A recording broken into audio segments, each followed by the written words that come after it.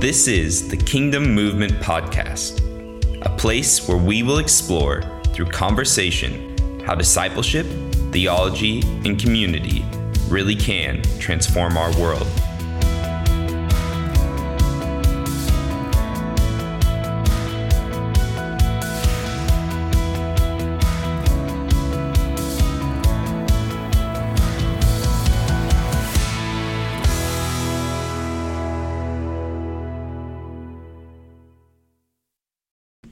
Hey guys, this is Jake and Paulo back with another episode of the Kingdom Movement Podcast. Yes, welcome back. We're excited to have you guys. So I did kind of lie, not on purpose or intentionally, when I said the last episode we were going to start our biblical story series.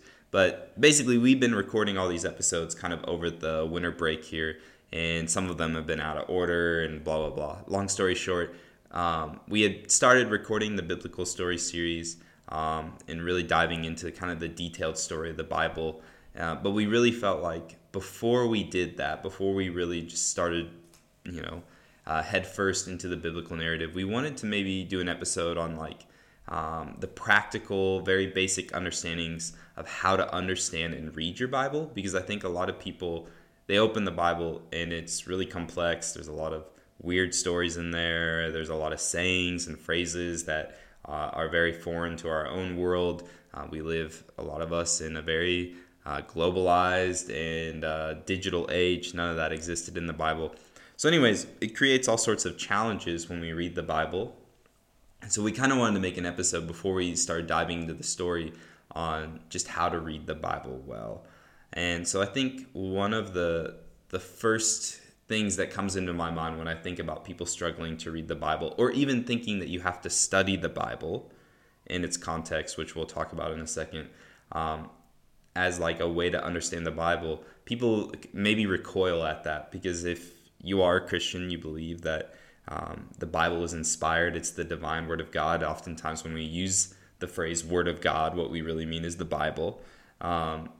Then we maybe walk in with this assumption that, if it's God's word for me, then it should automatically make sense to me.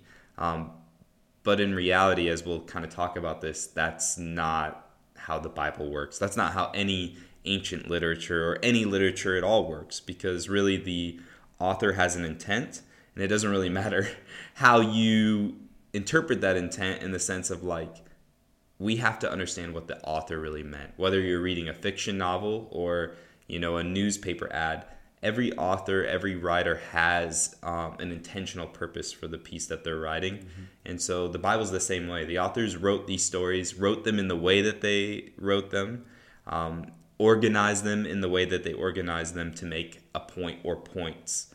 And so kind of what we want to explore this episode is, okay, that may seem really overwhelming. The Bible's a big book. Where do I start? What are some simple tools that I can have to approach the Bible and read it in its proper context, right? So, Paulo, you came up with a ton of good notes for this show. And so I just want to maybe read one word for word to give the reader a side of it. So we have to take the Bible as two parts, right? Inspired by the Holy Spirit, but also written by human beings. Yes. Human beings wrote these stories in a specific context, in a specific culture, in a specific time. You get what I'm saying? Yeah. And so we have to understand that culture, that context, that language. A language is a totally another layer added to this, because believe it or not, the Bible was not written in English. In its original, it was written in ancient Greek and Hebrew. So that's a whole nother layer, right? Because I think most of our listeners, not readers, most of our listeners live in a dual language context. They're English and S.1 speaking. And so they already have an advantage over a lot of American listeners, because a lot of American listeners only have one language, English, myself included. So when I started learning Portuguese, it helped me understand the Bible in a new way, biblical translation, because there were words in Portuguese that couldn't just be translated into an English word. You either had to use a phrase and vice versa, right? And so sometimes when translating the Bible, it isn't just about oh, in the ancient Hebrew, they said, I don't know, knife. And knife is exactly the same word as knife in English. Maybe the literal translation is like thing that is used for cutting. And that's what you would have to say in Hebrew. Anyways, we're getting off in the weeds a little bit, and we'll dive into that aspect more. But here's the quote that I want to circle back to. So one of the most important aspects of the human side of the Bible is that in order to communicate his word to all human conditions, that is God, God chose to use almost every available kind of communication. So that's narrative or story, history, genealogies, chronicles, laws of all kinds, poetry of all kinds, proverbs, prophetic oracles, riddles, drama, biographical sketches, parables, letters, sermons, and apocalypses.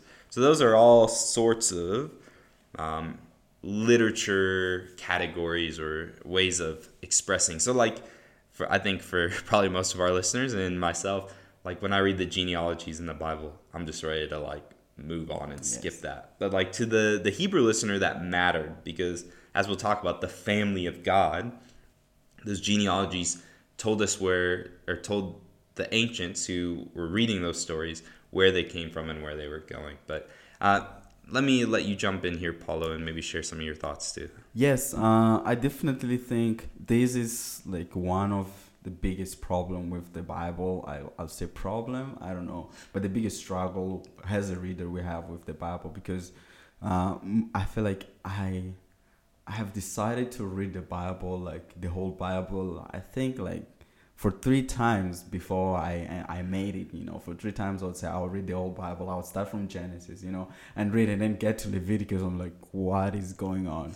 And just like take so much time there, and then I end up just giving up on it, because I didn't understand all this, why there are a bunch of names and this division, and everything, so I just feel like people get to Leviticus and they just start like, what is going on? What is this book telling me, and why do we have all these things? So I just feel like once you understand why we have all these things in there, and understand that this book, it's not just a book that was given like, hey, this book is it's for you, it's for this context and everything, but it's a book that from that context that we kind of have, that it's very, very, very applicable to us today, but it was, written for a specific context. And God chose to tell this story, through those people, through those contexts, so that it can affect us, influence us today. And one thing that I wanted to share is a story about one of our friends. The person went and read the Bible. Well, the person I feel is one of these persons who really question things, really question things, really question the Bible. And then that person, it's not familiar with the Bible and all these books and everything. And then the person had really a lot of questions about the Bible. And I just feel like Holy Spirit led that person to a specific verse passage in the Bible that answered those questions. The person didn't even know what is the book of the Bible, what is the name of the book of the Bible, just called it, the Book of Solomon and everything, but the person found an answer to their question, so I just feel like the Bible has these two sides, in the sense of you can go there and then you will find an answer to your questions really, really well. But also, there is this aspect that once you start to dive deeper, you start to understand more and kind of have a little bit of closure with a lot of questions that we have. Yeah. So that's why I like this passage that you just read. Yeah, and I think maybe to give us some good building blocks to work on. So we're going to talk about basically 2 ways of how we can read the Bible and then apply it. But I think there's a few ground rules that we have to lay down to understand what exactly is the Bible. So first and foremost, the Bible is an ancient document, right? Written over a period of like 1,500 years. So you're not just talking about, a 10-year period where the culture is the same, even from Genesis to the time of Jesus to the letters that Paul writes, right, in the early church. The culture is completely different, yes, right, that these people are living in. They've had totally different experiences.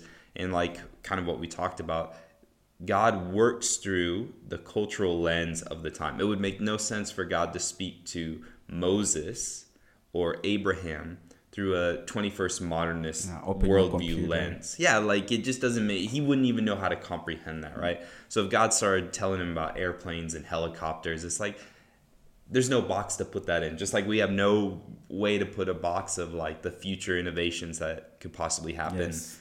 2,000 years from now ourselves. We just don't know. There's no way for us to comprehend it. So with that being said, in order to understand what a certain biblical passage is actually saying, we have to understand the context in which it was said. So like the example that I can think of is when Paul says, I permit no woman to speak, right? And I believe it's Corinthians, the book of Corinthians, Yes. or Timothy. I know he No, says it's something. Oh yeah, he says something, but I think the famous one, I think most of Yeah. churches or communities here use is Corinthians. Yeah, so if we just read the Bible at, let's say, face value, putting it within our own cultural context, it seems pretty easy. Okay, women shouldn't talk in church. You know what I'm saying? But the actual context in which that passage is said is a bit more complicated. So I believe it actually might have been Timothy, because the reason why I'm saying this is he's writing to him in Ephesus, right? And in Ephesus, there's the cult of Artemis. Well, the priestesses of Artemis are only allowed to be females, okay? So they are the religious leaders of that cult. Does that make sense? So in a context like Ephesus, a cultural place where females are the ones that lead religious ceremony, in the church, there's going to be those cultural expectations or cultural, what would you say, norms within the church context. So Paul may be saying women quit trying to dominate the conversation and allow men to speak into religious matters. I'm not saying that we can 1000% say that's exactly what's going on in that passage, but by understanding the cultural context, it completely changes the meaning from Paul just didn't like women or didn't think women should ever lead or talk about the Bible to, is there more going on here? And I think the Bible is riddled, full of those moments just like that if we just take them at face value and take them as we want to, then we're going to come out with a different meaning than what the author originally intended. And it's really important, in order for us to actually apply it the way that it should be applied, for us to understand original meaning. You know what I mean? And yeah, do you have any thoughts? Yeah, as an African person, that's one of the biggest struggle I think we have in most of our churches, at least in Mozambique.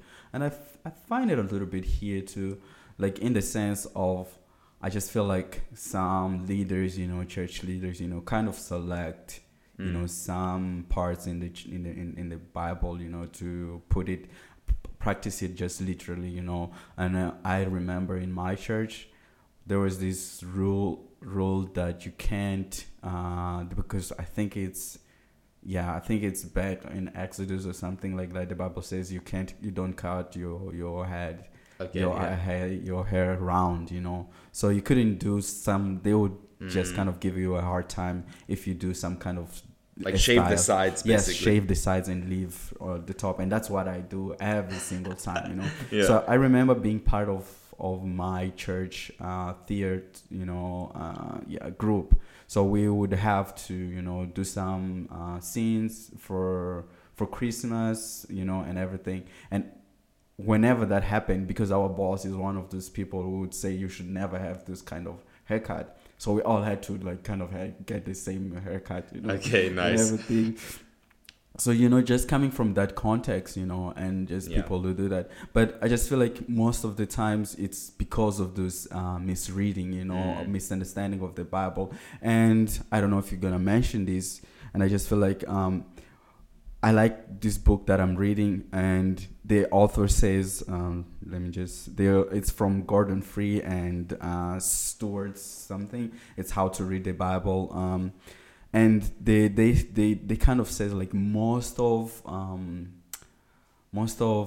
bad ideas, I'm looking for the correct word, Like for example, like Mormons, Okay. heresies. Yeah, most of those heresies comes from this misinterpretation of the Bible. For example, those people will say, "Oh yeah, we can handle the snake," and everything. I think there's one religion in America like that. Yeah. It comes from that, and that's like when the Bible says when the Bible says, you can hold on snakes and everything, and then it comes like, yes, literally, that's what it means. So we will have snakes during our service and everything, Yeah. So most of them comes from that, from that misinterpretation of the Bible. That's why it's so important when we do this exercise of just going back and understanding. Yeah, I think you touch on a really good point in this sense too, that we don't have it in our notes, but I think it's really important to understand that we cannot build foundational building blocks to our faith based on one scripture or verse, especially taken out of context. And I think that's the problem, is like the snake handling. That is one kind of throwaway verse in a sea of other things. You get what I'm saying? So if we build an entire kind of religious structure around that one thing without understanding the broader context of the Bible, then we're always going to kind of go down some really weird paths. You get what I'm saying? And so I think it's really important for us as we read the Bible not to just take verses and kind of cherry pick, like you're saying, what we want, but understanding how does this fit into the bigger picture. So there's kind of the original context. So let's bring it back, right? The original context, we want to find out who these people are, where they're living, what is maybe the language they're speaking. This is getting really in depth. So maybe let me back up. I think the biggest things that we want to learn is who's writing the letter, who's writing the book, if we can know. Who are they writing it to? Mm-hmm. What is the problem or the situation that they're addressing? And then what is the proposed solution in the book in that context, right? So an example would be in the prophets. Isaiah is writing to a people that are rebelling against God. They're serving idols. They're worshiping idols. He's speaking specifically to the kingdoms of Israel and Judah, right? Who are supposed to be God's chosen people, and they're disobeying, chasing after idols, worshiping other gods, marginalizing the poor, oppressing people that they should be helping, treating the foreigner poorly, right? So these are all the issues that are going on. So Isaiah is speaking directly to these people. You need to turn back. You need to recognize Yahweh. You need to see that, where this is leading you. It's going to lead to destruction, right? The judgment's going to fall because of the things that you are doing. And so he also paints a picture of future redemption, that God, even though you're doing these things, there's still going to be a remnant that remains, that God is going to push the story forward. So by understanding that context, Isaiah is speaking to a specific situation. There are things in Isaiah where he might say, God's going to send an army from the north and he's going to wipe you out. That is specifically in that context. So you cannot take that verse and say, oh, if we worship idols, God is going to send an army from the north and they're going to wipe out Botswana or something. You know what I mean?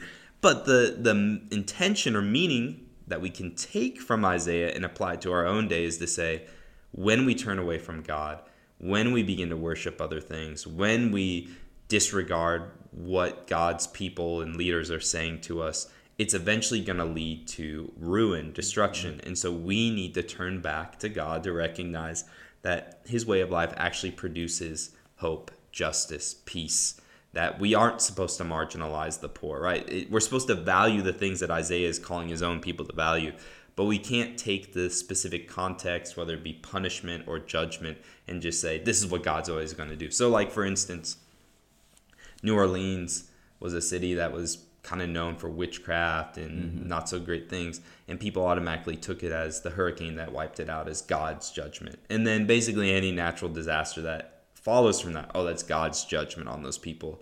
And sometimes I think we get that from passages like this, and sometimes that might be the case, but I think we have to be very careful about just taking what we read in the Bible and always putting it directly without any sort of cultural filter on our own context, if that makes sense. Yes. And yesterday I'm thinking if it's a good story to share. Okay. But if it's not a good story, if you don't hear this story, then it's because we cut it off. Mid-sentence. But yeah, Yesterday I was going through internet. I like to read news sometimes, and then there was this news about this church that were struck by the lightning, and then yeah. So what happened? The context is that church is LGBT affirming Okay. church, and then it got hit by this lightning and it started burning. And then I went through the comments, and everybody else was just saying, "Oh, this is a God judgment," through all those things and everything. So I just feel like that's actually what happened. Every time we see things that we don't agree with, and then we just see something supernatural, something that we can control, happen to that thing. We always tend to go there, like, oh, yes, this is the judgment and this is the thing. But most of the times when we look like when we look most of the stories that we're talking about, that we're quoting, it's something that really happened, that actually happened during that time. Something that the prophet, for example, from Isaiah, he said that, and those things happened, and everything. So it's just like kind of like this wrong application of those contexts. Yeah. And I think as well, we have to filter everything, even the person of Yahweh in the Old Testament, through the person of Jesus. Jesus is as the Bible says, the full revelation of God, right? And so when Jesus says, love your enemies, right?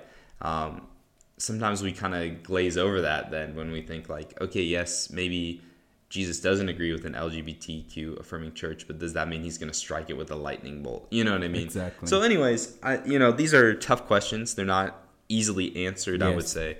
But I think the main point is we have to first understand what the passage is saying in its context, and then we can begin to apply it to our own day. We can get the meaning behind the context. So I think the next step is to understand that the Bible is not a moral handbook. So it's not something that you can just open up and say, like, here are the rules to life. There are things like that in there. So we think the Sermon on the Mount, Jesus is presenting a totally new way of being human to his contemporaries, right? And that actually, we'll use that here in a second as a great example. So there are morals in the Bible, but the Bible is ultimately a story, a love story about how God is bringing creation, which he intended for good, and has fallen into evil, back into redemptive renewal, restoration. That is the story, right? And so there are, what I guess I'm trying to get at is, we can't necessarily say just because Abraham or David or Moses or name anyone in the Bible did this, that means God affirmed what they did. So a big aspect of this is like polygamy in the Bible. So a lot of the patriarchs had multiple wives. But nowhere in the Bible does it say that God affirms polygamy. It never says that God says, yes, Abraham, you should marry Sarah and then also marry her. In fact, God oftentimes, he doesn't maybe directly say, no, this is wrong, but he opposes what human beings are trying to do through building those relationships. You get what I'm getting at? For example, I think the big example, it's the example of Solomon. I think we'll talk about this when we get to Kings.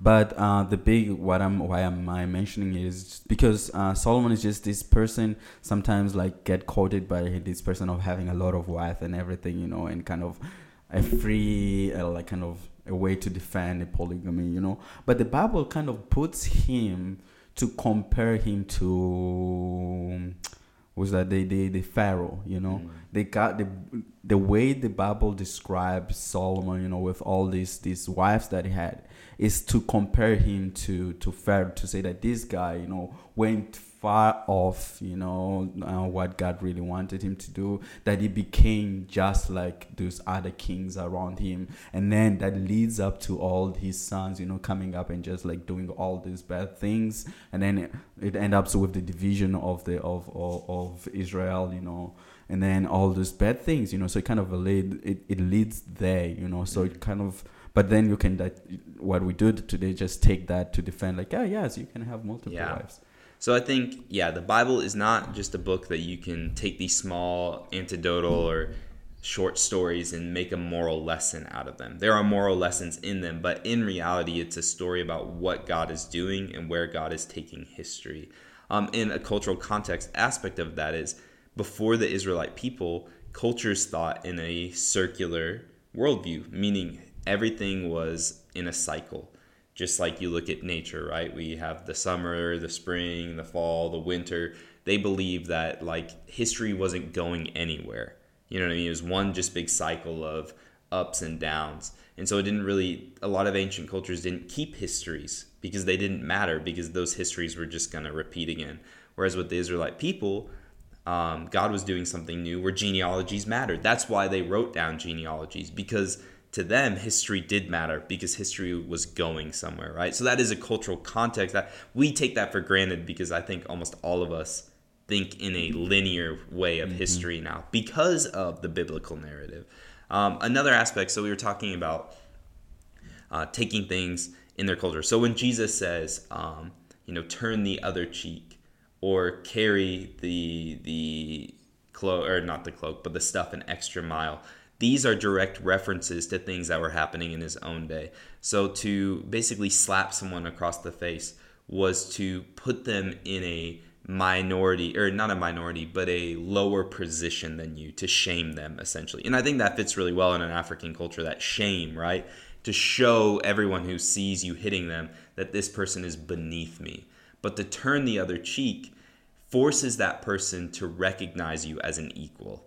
And so it is a way of being non-violent, but still not just rolling over. Does that make sense? So you're not hitting the person back, but you are forcing them to recognize you as an equal. To carry the extra mile, Romans were allowed to force anybody to carry their baggage for a mile. But to carry it the extra mile was not only to shame that person, right? To show them what they're doing to you, but also to be an act of love towards that person. So it's an aggressive way of loving someone and bringing them over to your side in a sense. So the reason why that matters is that is cultural context. By just reading the Bible, you may go like, oh, I just need to, what Jesus is telling me is I need to carry my friend's backpack to school every day. And it's like, that's not necessarily true. He's saying, who are your enemies in your culture? Who are the people that are mistreating you? And how can you, in a sense, fight back without violence? How can you love them into coming to your side? So that's going to look totally different in your context potentially. And I know we've talked about this guy a couple times, but like Desmond Tutu in South Africa, whatever you think about him, like he used nonviolence and forgiveness as a means of trying to reconcile two broken sides of a community. And so he saw in the teachings of Jesus what he needed to apply in his own day, because that kind of racism wasn't necessarily the issue of Jesus's day, but the solution was the same, right? So that's kind of the stuff that we're talking about, that you have to dive a little bit deeper. Maybe that feels overwhelming to you, but we want to give you a few tools to help. But before we dive into the very specific tools that we can kind of do this, is there any other thoughts, feelings that you have about what we need to understand as a framework? Yeah, I just have this funny story. So I was in Johannesburg airport. I was going to Germany for work, and so I'm sitting there, just waiting for my flight and everything. And then I just see this group of people, who were waiting for someone who was coming, flying, and was going into Joburg. And then the plane landed and everything. So the guy and his wife, they are coming to this group of people. And he just goes straight to this young guy and then just kisses him, literally just kiss him his lips. And then he goes to the other guy, kisses his lips. And then I was shocked. I was like, what is going on there, because he had his wife and everything. Yeah. So I wouldn't think like probably all those things. So I was like, what is going on and everything, And then I feel like a few months ago there was this really big story that blew up of this of this father, Catholic Church. Okay. Yeah, so he was smooth, like kissing this kid, and everything, Okay. And then everybody was just judging him. He had to Yeah. make a public Apology. apology and everything and all of that, you know. But in Bible, you know, it kind of talks of holy kisses, you know, and Yeah. everything, you know. So it's just like, are we gonna take that and do it right and do it now in this context where there are a lot of conflicts, you know, there are a lot of things, there are a lot of people will come and judge you, come and say all these things, and there are all these bad things happening, you know, people using those cases, you know, to do other things and everything, you know. So there is that too, you know, there is that debate, and like, are you gonna start kissing everybody in church, you know, because the Bible says holy kiss, or you're gonna say, oh, we're gonna shake hands, you know, instead of what is the way that you show affection in your culture, brotherly or sisterly affection? So I think again that's a great example. People take that as, oh, as Christians that means we have to kiss because it's in the Bible. But what Paul is saying in his context is show affection towards each other. That's appropriate, right? Yes. That was appropriate in his context. But what is appropriate to show affection in America versus Africa versus Europe versus Asia may be different, but the church should express that affection in that way that fits. That's a great example. So as you were talking, I did think of two more things. So we talk about understanding biblical context, right? Knowing that it's a story, not a moral book, like a moral guidebook or life book, if that makes sense. I think as well, we have to understand, we touched on this, the language. So we have to understand that this is a translated language. So that means that some of what we read, if we're not reading in the ancient Greek or Hebrew, is left up to the translator to decide what is being said, right? So just like, you know, as you've done, or if you've ever translated in church from English to S.1, when someone uses a word, you have to decide what you're going to use to describe that. And it becomes even harder when you start using picture language, right? Like I remember in Mozambique specifically where we were told, keep it as simple as you can, because if you start using a lot of metaphors, a lot of imagery, that's not going to make any sense if literally translated. So the author, or the translators rather, have to take what the author is saying, understand the context, and then kind of spit it out in English in a way that makes sense to us. So that's where you can get things like the King James Version, which was written, I believe, in like 15 or 1600s. It was written for King James, you know, in England. But now, fast forwarding in the future, we have new manuscripts, especially if you've ever heard of the Qumran. I won't get into that. But there's a whole treasure trove of manuscripts that actually dated further back than the manuscripts that we had previously, like with the King James. So when you open your Bible, and maybe you'll read in John, the woman caught in adultery is the story a lot of people get up in arms with. It'll put in brackets, not found in the earliest manuscripts. That means the earliest copies we have of the book of John do not have that story inside it. So it might be likely that a scribe, someone who translated throughout history, added that story in, or it was found in some manuscripts and not others. And we'll do a whole episode of like maybe you like are listening. I don't even know what you're talking about. I thought the Bible was just a book we always had. We'll talk about that in maybe a different episode. But anyways, the translators get that information and then they have to decide what they're going to do with it, right? There's certain phrases.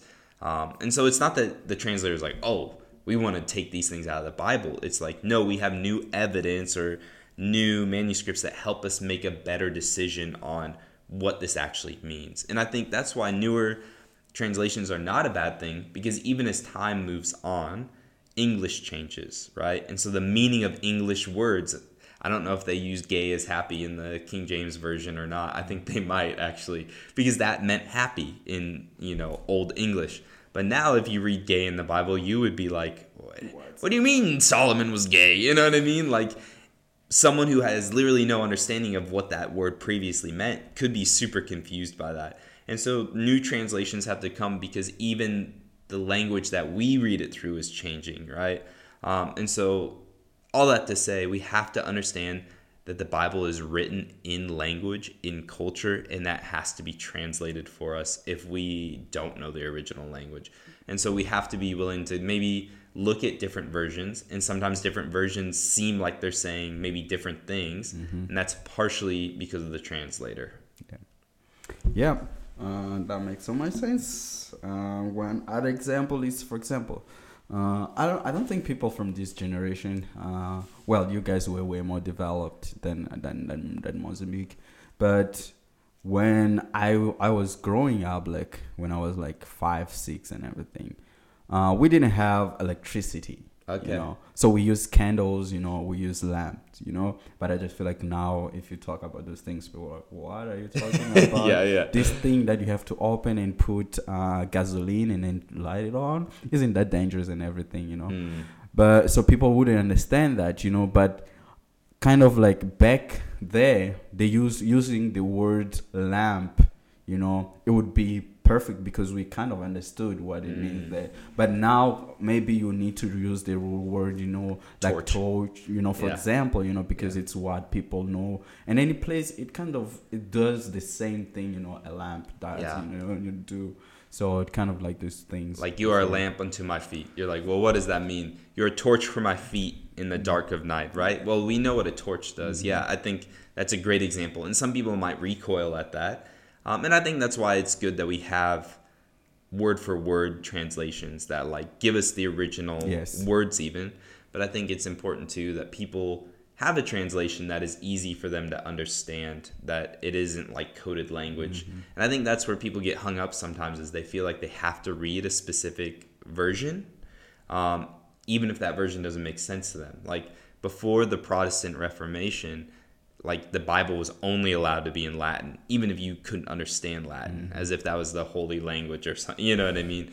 But in reality, like that is one of the good things about the Protestant Reformation, is it brought a lot of you could read the Bible in your own language. But the side effect of that, and maybe we can get into this a bit more, is now everyone can have an opinion about what the Bible says. And it's not a dangerous thing, I don't think, in the sense of, I think it's good that everyone has access. I would rather have everyone has access rather than only a certain few. But the problem then becomes anybody with the Bible can just kind of pick and choose whatever they want. And if you can easily do that with the Bible. You can take a verse out of its context, you can take a verse out of its historical understanding and twist it and make it be whatever you want it to sound like, right? And there's a lot of that, and it can create this confusion and maybe almost like this disheartening feeling of like, well, who do I believe, right? Like, I want to believe Jake and Paulo, or I want to believe my pastor, or I want to believe, you know, the big time evangelist that I hear, but like I just don't even know anymore, you know what I mean? So I think what it comes down to is we have to do the work, right? In order to understand the Bible, we have to do the work for ourselves, or we will always be dependent on other people. So I won't say his name, but I'm really, really proud of him. We had a student just literally had this conversation yesterday, and he had come to me, and basically some people came to his door and said they wanted to start a Bible study, right? And come to find out they were Jehovah's Witnesses, and so he talked to me about it. And at first he seemed really excited because he had been praying, like, you know, I wanted to get over the break more into reading the Word and like just growing in my faith. And then these people came and like, oh, this seemed like an answer to prayer. They're going to help me do Bible study. But I had a conversation with them. I'm like, you know, normally, bro, I don't care about denominational differences, but these guys are a little bit more of a red flag because there's kind of some key major differences that they believe. And I could tell he felt a little bit discouraged after that conversation, mainly I think because he felt like it was an answer to prayer, and now was it not? Well, when he came to have a conversation with me yesterday, he wanted to talk about it again, and he opened his phone, and I'm talking about, you know, paragraph after paragraph after paragraph of research that he did. He never talked to me about this, to find out for himself what the Bible actually said about the differences in Jehovah's Witnesses and other Christians, or basically what we would believe. And so he, for himself, through research and study, found out, like, yeah, there are some things that they say that just don't seem to line up with what Scripture says. And that, to me, like, in that moment, he still felt like, oh man, I'm, you know, a little bit bummed. But I'm like, bro, like, this is maybe exactly what God was using this for, is because you just spent hours of research reading God's Word, learning more about the Word, And now you have a better understanding, and you didn't need me to tell you what to believe. You went and looked it up and did the homework yourself, right? And I think for me, that was just a really cool moment, and exactly what our response should be to questions. Yeah. Are we? You don't need to be a professional religious scholar or a full-time pastor. All of us have a responsibility to put in the homework to understand God's word if we want to take it seriously. Yeah, and like one thing that I really enjoy, like one way that I really enjoy doing my discipleship, even just like my doing my evangelism, the way that I really enjoy is answering people's question about the Bible, it's just going there and just meet that person and say, hey, yeah, I'm a Christian and everything, and do you have any biblical question that you think you have, and let's talk about it, and because like one thing that I figured is like a lot of people know a lot of things about the Bible. They've heard a lot of things about the Bible. Just like our that friends you're saying about. So a lot of people know all these things. And then because they know just a chunk of those things, it kind of brings a lot of confusion to them. It kind of brings a lot of confusion, a lot of frustration and everything.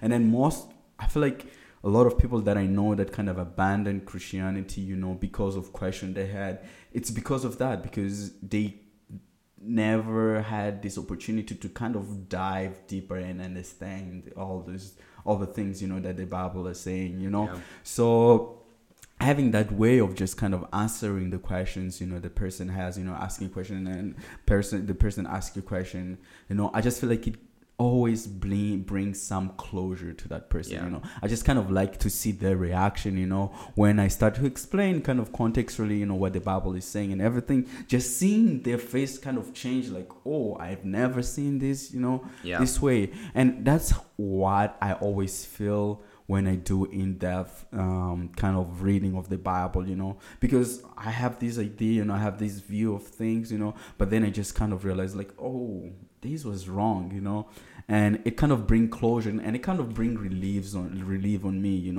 in the sense of like I kind of understand more what the Bible is saying. I understand more what that verse is saying, because I understand the whole historical context and everything, and I can easily transport that to today and do a really good job to kind of apply it today. Yeah, I think we're in the same group when it comes to that, just what we really enjoy and what we're passionate about.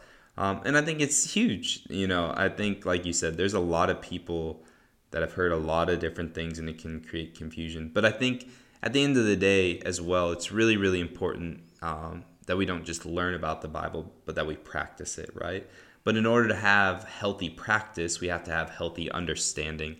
So, and that's where I think we get off the wagon, right? A little bit. It's like, if we believe, we're supposed to literally beat our bodies into submission, like Paul says, right? Like, beat your body into obedience. Like, he's not talking about literally physically beating it so that you obey Jesus. He's saying, like, just like you would put your body under pressure, like in a sport, to grow and to strengthen yourself, right? It's gaining knowledge in order to put it into practice. So I think what we'll do next, we're going to take a quick short break. Then we'll dive into what are the practical steps for what we would call exegesis. Exegesis meaning, how do we learn the context of what we're reading? So we'll say that from now on. The context, historical, literary context. So context, and then hermeneutics. Hermeneutics is the practice of how to put it into practice. So exegesis, hermeneutics are academic terms. For our sake, even me, I struggle with these terms sometimes. We'll talk about context, and then we'll talk about practice, if that sounds good. Yeah. And all right, guys, we'll talk about it right after this quick break. Hey, guys, this is Jake. If you are currently a university student on a campus in Botswana, we want to extend an invitation to you to get plugged into a discipleship group. So if you're interested, if that's something you want to do, if you want to begin to be a part of this family we call Kingdom Movement, we would encourage you to go into this episode's bio. There should be a link to our Instagram page. You can send us a message, and we will make sure to connect you at a time and a place that works best for you and your schedule for school. But we don't want you to miss this opportunity to get plugged in and a part of what God is doing on the university campuses here, because we believe that you're a vital piece to what God wants to do to bring his kingdom, his wholeness, and his healing to the nation of Botswana and to the university specifically. So reach out to us today, guys, if that's something you're interested in. All right, thanks. Hey guys, we're back from the break, and now we're going to dive into kind of the practical steps and questions that you can ask yourself and work through as you're reading the Bible to better understand it, read it in a better way to get the context.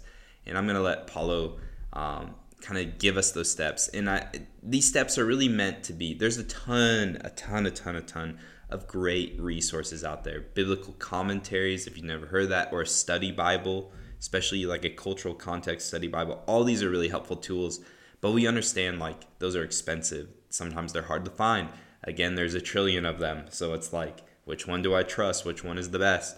So instead of like, naming a bunch of resources that you're never going to be able to find or like are going to be really expensive, we want to give you practical steps that like if you picked up your Bible today, what are the questions you can ask that help you better understand what you're reading? And then, through relationship, especially if you're a part of Kingdom Movement, we would love to equip you with resources that we trust. But really, right now, we want to focus on what can you do? What are the questions you need to ask when reading your Bible? Yes, and I think this is the best opportunity to challenge all our listeners to kind of pray that maybe Kingdom Movement has a small library, with most of these books so that students can go and have that opportunity. What an idea. Yes. Just pray. But yeah. That's Paul's way of saying, hey, Jake, we should do I don't know. Because I just feel like it's your dream too. I just feel like deep down there it's your dream. So that's why I'm like, yeah, let's pray about it. Because never had the idea. But guys, you are witnessing the Spirit move live via podcast. Okay, anyways, back to the... Okay, yeah, back to the podcast. Before we went to the break, you mentioned these two fancy words, exegesis and hermeneutics. Sorry, he's struggling from the Portuguese translation. Yes. So in Portuguese, it will be exegese and hermenêutica. Yeah, I didn't get that. Yeah. So anyways, for our language that we'll use, context and practice. Mm-hmm, exactly. So exegesis.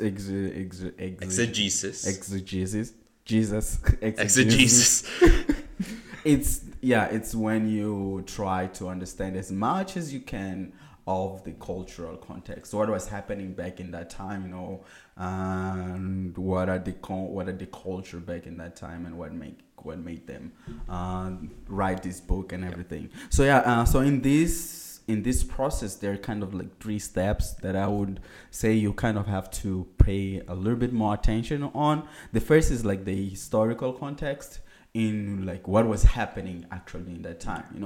What are the big movements or big things that were happening actually in that time, and that lead into writing these So passages. A great example for Jesus, if you're reading the Gospels, like who are the Romans? Like, why do the Jews not like the Romans? Mm-hmm.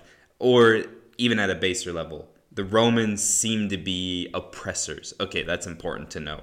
Jesus and the Pharisees seem to be at conflict about certain things. Yes. Okay, so that's a group that I need to pay attention to. And, it seems like, okay, there's these certain themes that I'm picking up on. Like, taking those into consideration as you read the story. Yes. Not just being like, oh, yeah, Jesus argues with the Pharisees, and now that's over, and now we're moving on to the next thing. Yeah, and I feel like the good thing is once we start the biblical podcast, I think that will also give you a little bit of context on that. So, we'll touch on that maybe at the end of the episode. Yes. So you try to understand that. And I feel like there are a lot of free resources out there, to kind of understand that if you want that, one major one that we would recommend, Bible Project. It's great. It has videos, podcasts, whatever you want. Really, our biblical series, I feel like, for me at least, was kind of based off of what Bible Project does, but at like a 30,000 foot view. Bible Project, they're like why did the Jewish people wear sandals and how the sandals had it. We're not trying to go that level. We're trying to give more the big overarching story, but they are great for like the little and the big kind of context and themes that are going on. So yeah, and this part you understand the geographic of that part, the topographical of that part, and also kind of a little bit of the politic that what was happening politically in that part to kind of help you put you in that spot. You kind of have to transport yourself into that spot. This one show that I grew up watching where we have these two kids and one robot, I think, and that robot had like could travel on time, so it would travel on time and then put them in this part in the Bible. It was a big Christian show, and then they they would start talking about all this, so the robot would take the kids to that specific area, and then they would follow what was happening. Oh, that's kind of neat. Yes, so that's what you do when you do that. It's just kind of transport you a little bit back on that time. So that's the historical context, and then we have the literal context, and this is the thing that I feel like you can do this on your own. You don't kind of need a lot of extra things like how can I say, like dictionary and all these things. So here you have to read and understand what is the movement of the book. What is the book starts and what is saying in each part of the book to get to the solution or to get to the point.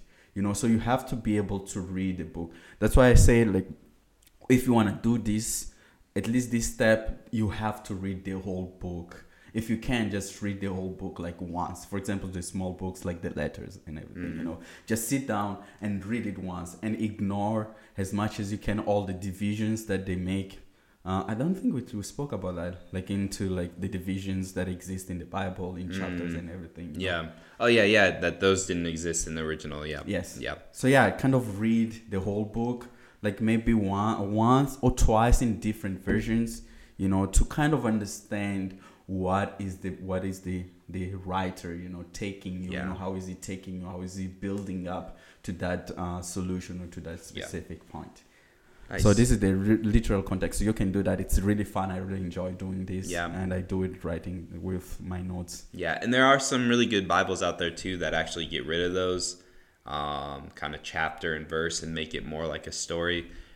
So if you want to read it that way, there are those. If you want to fork out the cash or if you can find them, I know, again, those are resources. So I think what would be really good is let's talk about the step-by-step guide to do good exegesis in hermeneutics. So we're going to actually put these steps and these questions you can ask yourself in the show notes.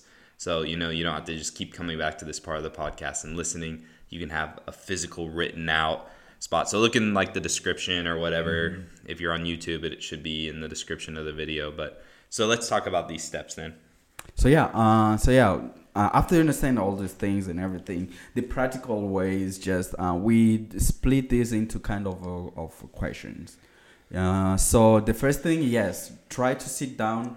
If you're reading a book, if it's a small book, try to sit down and read it once. Once you read it once and maybe read it twice in a different version. Once you do that, and then you start asking you this question. The first question is, who wrote this book? Who's the person who wrote this book? Sometimes it's Paul, sometimes it's Solomon and everything.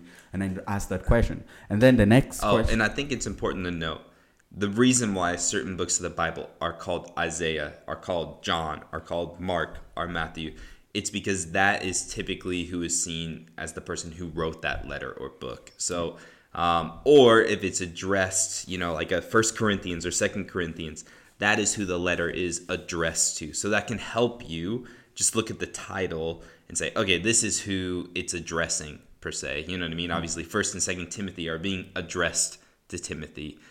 So that can just be a useful tool for you to figure out. Okay, and maybe helps you understand why in the world was this chapter called this. So go ahead. Nice. Thank you for that detail. Yep. And the second question you ask is, where did he write this book? So that's where you get to the historical context we were talking about a little bit before. So where did he write it? Why? And the cultural and the historic context. And sometimes this is going to be easy, like Paul's letters to the church. Oftentimes he says, hey, I'm writing from prison, or hey, I'm writing from Ephesus, or I'm writing from Corinth. And so it's easy to figure out where he's writing from. But other times you have to do a little bit more digging or research or think through. Like, we don't necessarily know where Mark wrote his gospel, but we can know the time period, let's say, or like the cultural context. So there are going to be times that you can't answer this question, but you can at least figure out when was it written or who was it written to, obviously. Yeah. And I think this question is one of the places other than the letters. Like, I think the letters, it kind of influenced, but not that much. But it's really important question when you go and read prophetic books, you know, because some of them are writing the text during the exile, and some of them are writing the text before the exile, and some after the exile. I feel like that's a very perfect spot, place to ask this question. Yeah. And then you go to the next question is, to whom is writing the book? You know, who are the target of this book? Do you have something to say about that? No, I think we touched that, yeah. Yes, great. And then the next important question is, what is the main problem he's trying to solve? And that's very important question, because most of the books, they're trying to target something that is happening, you know. And most of Paul's letters, you know, they're trying to target some specific problem that is happening in there. Yeah, and I think sometimes even it's not a problem to solve, but what is the author trying to say? So, like, a great example would be Matthew and Luke are very similar. They actually, you know, some scholars believe have borrowed from each other in some way, using Mark as kind of a common source. We'll talk about that in a future episode maybe. But they both have very distinct themes that they are trying to say through the narrative, right? And they may even tell the same story slightly differently, with this idea of they are trying to get a point across. Matthew is typically seen as like trying to show Jesus as the true Messiah, because Matthew is a Jew. And so it's really important for him, for Israelites to, or Jews and Judeans to recognize Jesus as the Messiah. And what does that mean? Whereas Luke's main focus is Jesus is king of the world, because Luke was a Gentile, right? And so Luke is trying to show he has specific stories that the other Gospels don't, with Jesus interacting with Gentiles, Jesus showing and talking to Gentiles about the kingdom breaking in and that it will eventually reach them. So it's like understanding like those themes, or even just picking those things up, can help you figure out, okay, what exactly is the author trying to say here? You know what I mean? When I read a story that's in Matthew that's not in Luke, right? So rather than being like, oh, the Bible must not agree, rather you can say, why did they select that story to share versus another one? Yes. It can help you start asking those questions at least, right? And then maybe it leads you down the rabbit trail of figuring it out. Yeah. Yeah, and for example, like the letters of Paul, like one thing that he really does really well is, for example, the Ephesians, you know, he wants to target a specific problem, and how he like how he does that is like he start by talking about Jesus' authority, and then he start talking about God's authority. Talks about God, and then Jesus, and then Paul himself, to be able to say, hey, so everything that I'm saying comes from this, you know, this line. So it's a very nice way to just kind of go ahead and understand a little bit of the Bible. Great. So problem to solve, or problem trying to be solved, or question trying to be answered. Exactly. Yeah. Yes. And then the last question into this first phase, which is the exegesis, the cultural, is what is the solution the writer is presenting to that problem? What is the solution the writer is presenting for that problem? So Isaiah, a great example, presents to his people, turn away from the idols, repent meaning quit going the direction, the way that you're going, listen to me and turn back to God.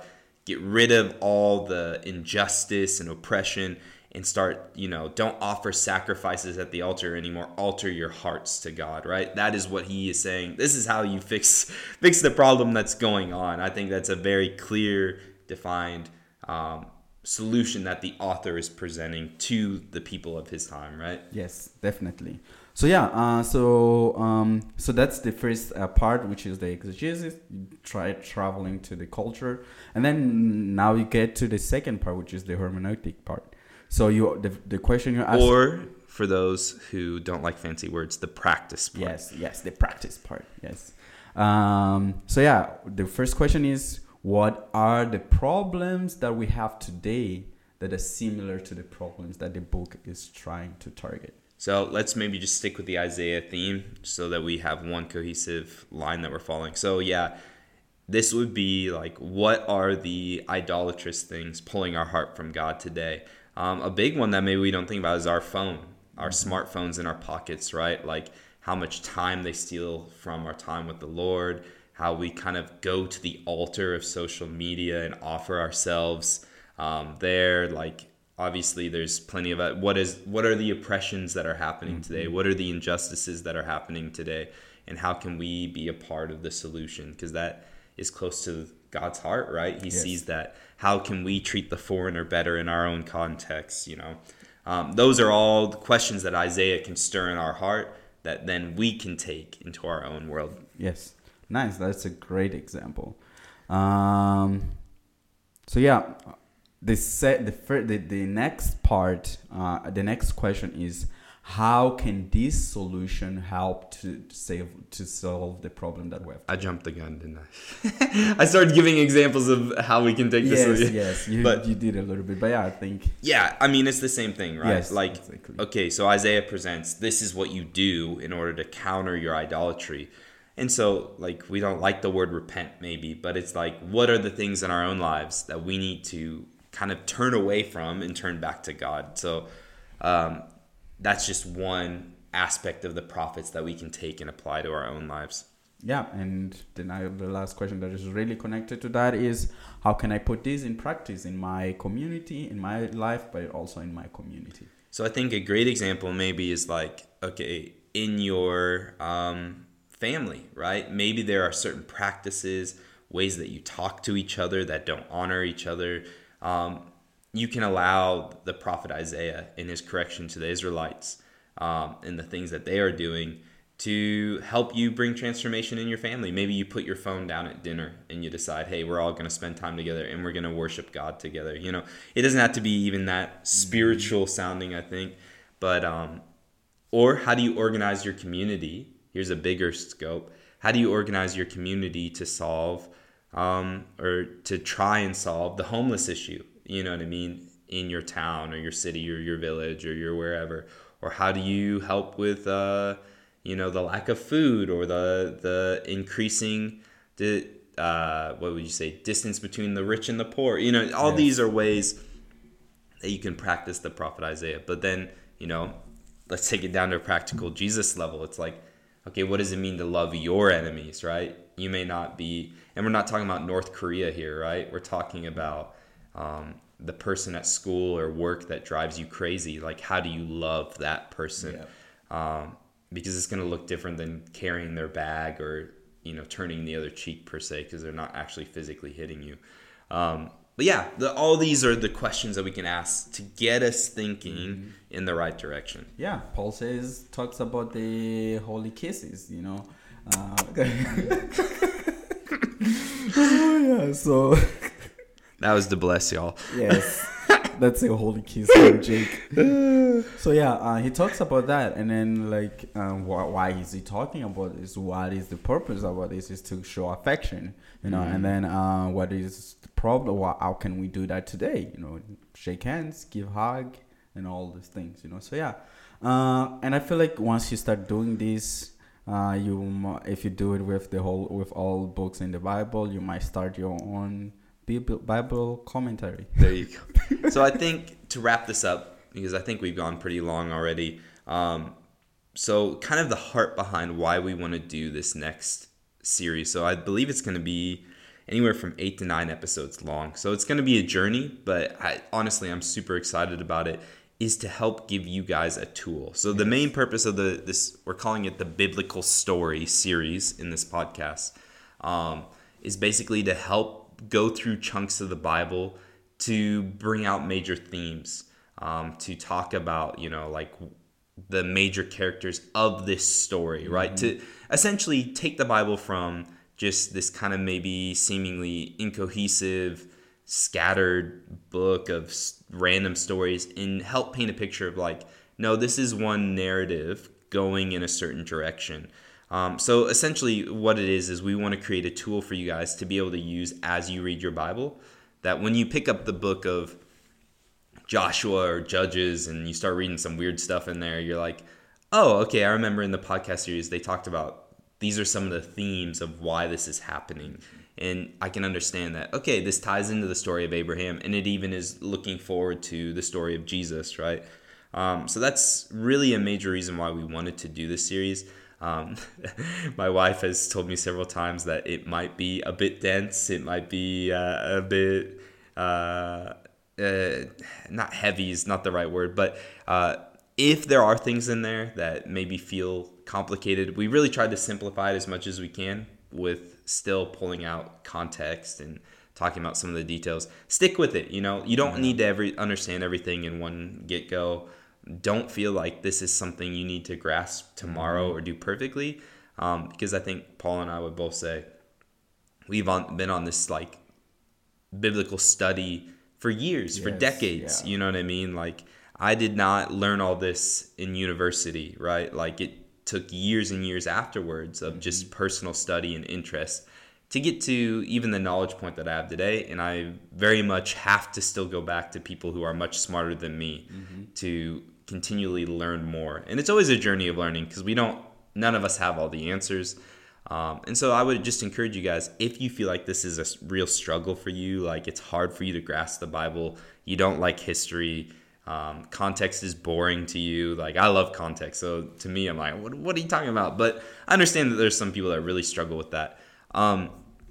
Just start simple, right? Yeah. But I just would really encourage our listener, don't, just because it's hard, make the excuse that you don't want to learn more about the Bible and its context, because you're always going to read it at a very shallow surface level. And it does work to just take your finger and point at a verse sometimes, but that's not how the Bible, it's not a magic book. You get what I'm saying? It's not something that you can just open up one day and then you should just get an answer like a magic 8-ball you shake, and then the answer that you're looking for comes up. You have to understand what the Bible's saying, and the more you consume it, the more you get it inside of you, and the better you understand it.